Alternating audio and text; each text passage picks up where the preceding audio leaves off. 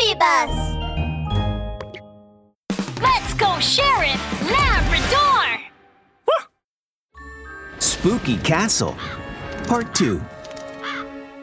A strange cry came from the room where Capo Don had spent the night. Boss Bon and Consigliere Ron rushed over without even putting on their slippers. What happened, Don? My beloved strawberry pajama pants are gone! Capo Don's eyes were full of tears, and his fluffy legs trembled. Do you think that ghosts took them? Ghosts? What ghosts? There aren't any ghosts. What is wrong with you, Don? Boss Bon let out a great big yawn and rubbed his eyes. When are you gonna get over your bad habit of losing things? You must have left them at home. Come on, let's go. No. I'm sure I brought them with me. Capo Don watched them walking away and clung to himself helplessly. Boss Bon and Consigliere Ron paid no mind to what had happened and moved on to other things. But soon, something strange happened again. Just as the three Tiger brothers were about to move the furniture out of several empty rooms in the castle, Consigliere Ron began to break out in a cold sweat. Ron! What's the matter? Boss, look over there.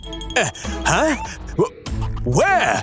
Consigliere Ron held out his hand, trembling, and pointed toward a heaving mass under the quilt on a bed. That bed! Look at the bulging quilt! I remember that the quilt was laid out smooth and flat on the bed last night. This room wasn't occupied by any of us. So, who slept here last night? Meow! Capo Don gulped and almost fainted in fright. Look at this couch. It has an imprint, like someone sat here recently. Oh no! This castle might really be home to something invisible. What is that? Hey, don't tell me tales. Come on, Ron. You've always been pretty smart. Hey, when did you become as timid as Don? I think we should start with the next room. As soon as Boss Bon finished speaking, he ran out of the room with a whoosh. Boss, wait for us! A busy day passed. At night, the castle was quiet. Boss Bon tossed and turned, rolling about in bed like a ball. Well, have you heard that the castle is haunted by ghosts? Oh yeah, this castle might really be home to something invisible. Boss Bon shuddered, his face flushed from holding in urine for a long time. Oh, I wish I hadn't drunk so much water. Oh, fine. I gotta go pee-pee. Boss Bon immediately scrambled out of bed and sped off to the bathroom. Phew! Ghosts? That's just nonsense. Boss Bon heaved a great sigh of relief. But as he was whistling and preparing to return to his room, a horrible noise could be heard coming from the empty room next door. Boss Bon shook like a leaf. He let out a cry of fear and ran towards another room. It was completely dark in the castle. Boss Bon had bumped into someone and fell to the ground with a thud. Two distorted howls sounded at the same time.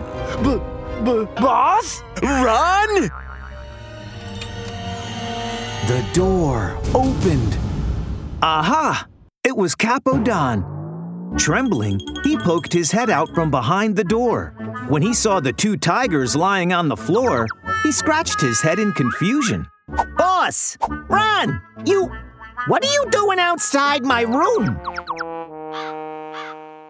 There was a moment of awkward silence. Well, I thought you might be scared, so I came here to see if you were okay. Boss Bon nodded immediately. Ron's right. I'm here to be with you. Their words moved Capo Don, and he immediately burst into tears. Now I know you guys care about me so much. Then the three strong tigers struggled to huddle together on one single tiny bed and spent a tough night. At long last, daylight finally dawned. The three tiger brothers opened their eyes, looked at one another with very dark circles under their eyes. Let's get to work and head home early. All right. Whew! Boss, it's so hot. Let's have a meow! Capo Don broke off in mid-sentence and suddenly screamed. Meow! The garden is on fire! A wisp of white smoke rose from the ground not far away, and then a piece of discarded paper lit up in flames. Hurry, come on! Hurry, put it out, hurry! Boss Bon lifted the bucket by his side, hurried over, and put out the fire with water. Phew! What a narrow escape! That really scared me. Boss Bon tapped his chest and breathed a sigh of relief, then saw Consigliere Ron swallow hard. Boss, we haven't seen any other animals here except for the three of us. Well then, who started the fire? His words brought with them a quiet, a stillness. Then the three tigers ran out of the castle as quickly as they could. Go!